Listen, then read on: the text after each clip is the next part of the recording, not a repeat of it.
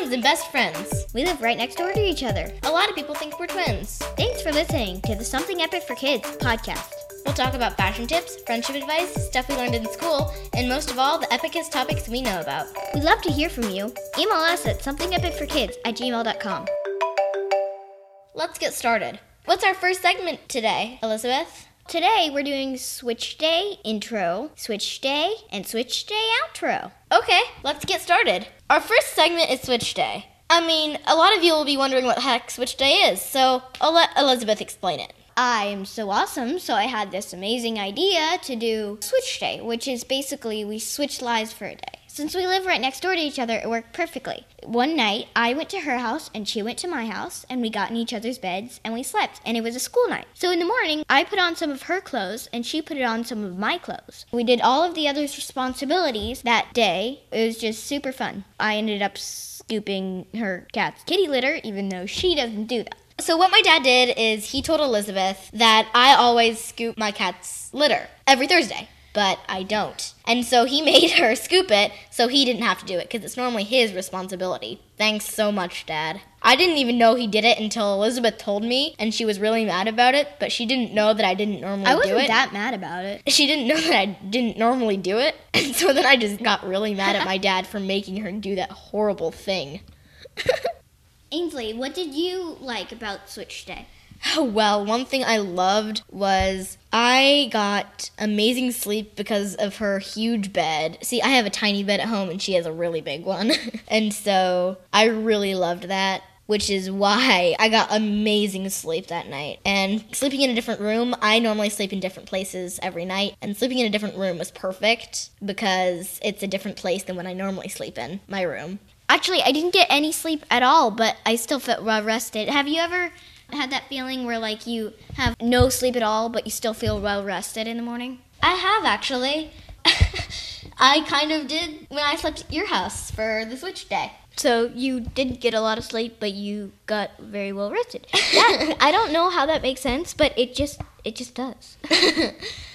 And so my favorite thing about Switch Day, it actually wasn't how much sleep I got, but I still loved it. It was actually that I got to experience what her life was like. Yeah, same. Your life is awesome, by the way. Yours too. Like, you can just get up and you can go and eat breakfast by your own without your parents saying, you have to eat this with this, and blah, blah, blah, blah, blah. So for you to understand what we did, we're going to explain our morning routines and our evening routines, not in that order. Elizabeth, how about you go first? So the night before, I had picked my clothes out for the next day, so... That's part of your evening routine. Yeah. So then when I wake up, I put my clothes on, and then usually I go and eat breakfast. After I eat breakfast, which is usually a bowl of cereal or some, like, banana bread. And your parents are there in the kitchen. Yeah, and they make me breakfast every day. And so then I go into the bathroom, I brush my teeth and my hair, and then I do my hair, and then I wash my face, and then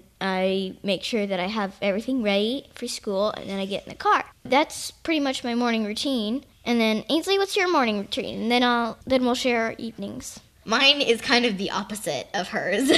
Actually, what I do is I wake up via alarm, not via my mom waking me up like Elizabeth. And then I get up. Both of my parents are still asleep because they're my parents. And then I make myself breakfast, eat everything, once I get dressed, of course. And then I go and I sneak into my parents' room, go into their bathroom, brush my teeth and my hair, and then do my hair. And then I go pack up my stuff and wait by the door for Elizabeth's mom to pick me up. See, my parents can't drive me to school every morning, so Elizabeth's mom picks me up because we're right next door. Elizabeth, can you share your evening routine? In the evening, when I get home from school, usually I put my backpack in the backpack spot, which is just a little corner in between my kitchen and my laundry room. So I put my backpack there with my brother's backpack. I get out my homework and I start working on that. Once I'm done with my homework, I put it away. Then I look at my chart, which is just a checklist for everything I have to do in the evening, which includes practicing violin, getting clothes out for the next day, like I mentioned, and then there's cleaning my room, taking a shower every other day, play with my dog, which is like the best thing on my list, straighten up the bathroom. Yeah, that's pretty much it. But that's my routine. And then Also practicing violin. I play violin for a living. A living. Well, not a living. Mine is also very different. What actually happens with Elizabeth's routine is that she goes home with me because her parents can't pick her up. Right, I completely forgot about And so she stays at my house for about an hour. Pretty much when I said when I get home, it's usually when my parents get home, and then I go next door, and then I do all of that stuff I just mentioned. Yeah. So then I do my homework in the car, but if I can't finish it in the car, I try doing it at home. So once I get done with my homework, I will do my list, which is kind of the same as Elizabeth. I have 5 pets, and so I have to feed them every day. Of course, I do that, and then I also put away my backpack, gather up my stuff, the works. Once I'm done with that, I practice my piano, and sometimes my clarinet, and sometimes my ukulele. And then after I do that, I clean my room. There are a lot of things I'm forgetting, just, you know what I'm talking about, the basic chore stuff. Sometimes I do the dishes, I put away my laundry, I do my laundry. I don't do my laundry because I'm the lucky kid that never had to do her laundry when she was 3 years old. I started doing my laundry when I was 3, yeah.